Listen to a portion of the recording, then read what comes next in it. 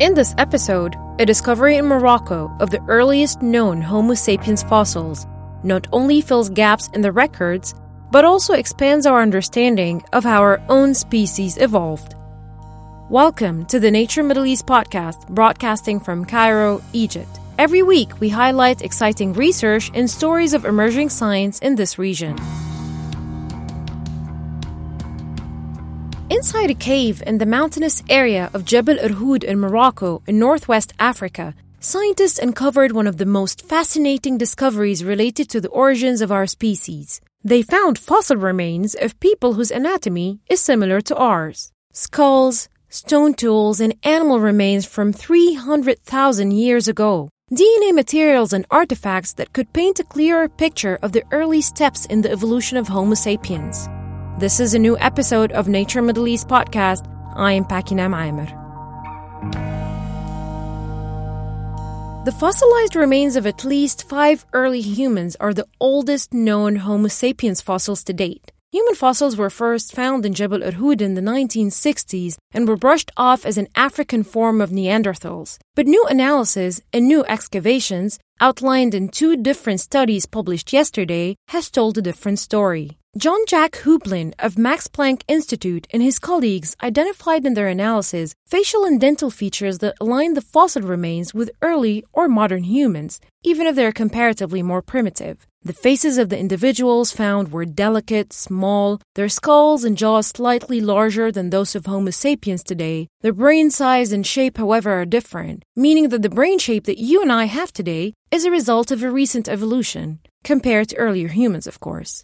In conclusion, what we have here in these new studies are the earliest evolutionary phase of our own species.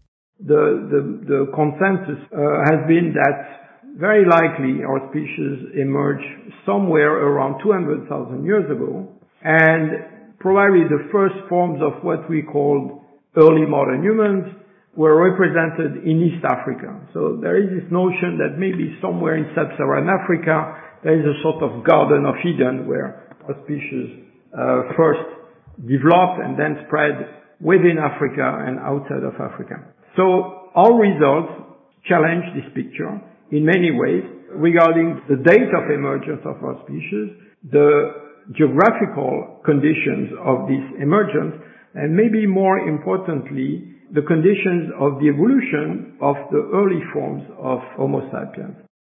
You just heard from Dr. Houblin, author of one of the breakthrough studies. Ancient climate modeling suggests that the same complex climatic changes that triggered glacial and interglacial ages also created green Sahara episodes in Africa. These green periods did play a part in the episodes of connection and exchange between different populations of Homo sapiens and early modern humans. Needless to say, the magnitude of the findings is staggering. They tell us a lot about how our brains and cognitive difference developed compared to Neanderthals, for instance, and they make us revise what we know of our own evolution in Africa, like how the evolutionary processes behind our emergence, what shaped us, involves the whole African continent. The groundbreaking discoveries illuminate the complex mechanism of human evolution in Africa and what exactly shaped it. The full story by our writer Sarah Hiddleston is already online and is rich with nuggets of information about pre-modern and pan-African evolution in light of these new studies. You can check it online now by logging onto nature.com/nmiddleeast. If you've enjoyed this episode, make sure to follow us on SoundCloud and iTunes. You can also subscribe to Nature Middle East's bi-weekly newsletter to have highlights of our biggest news and feature stories delivered right to your email. I'm Pakinam Aimer. Thank you for listening and have a great weekend.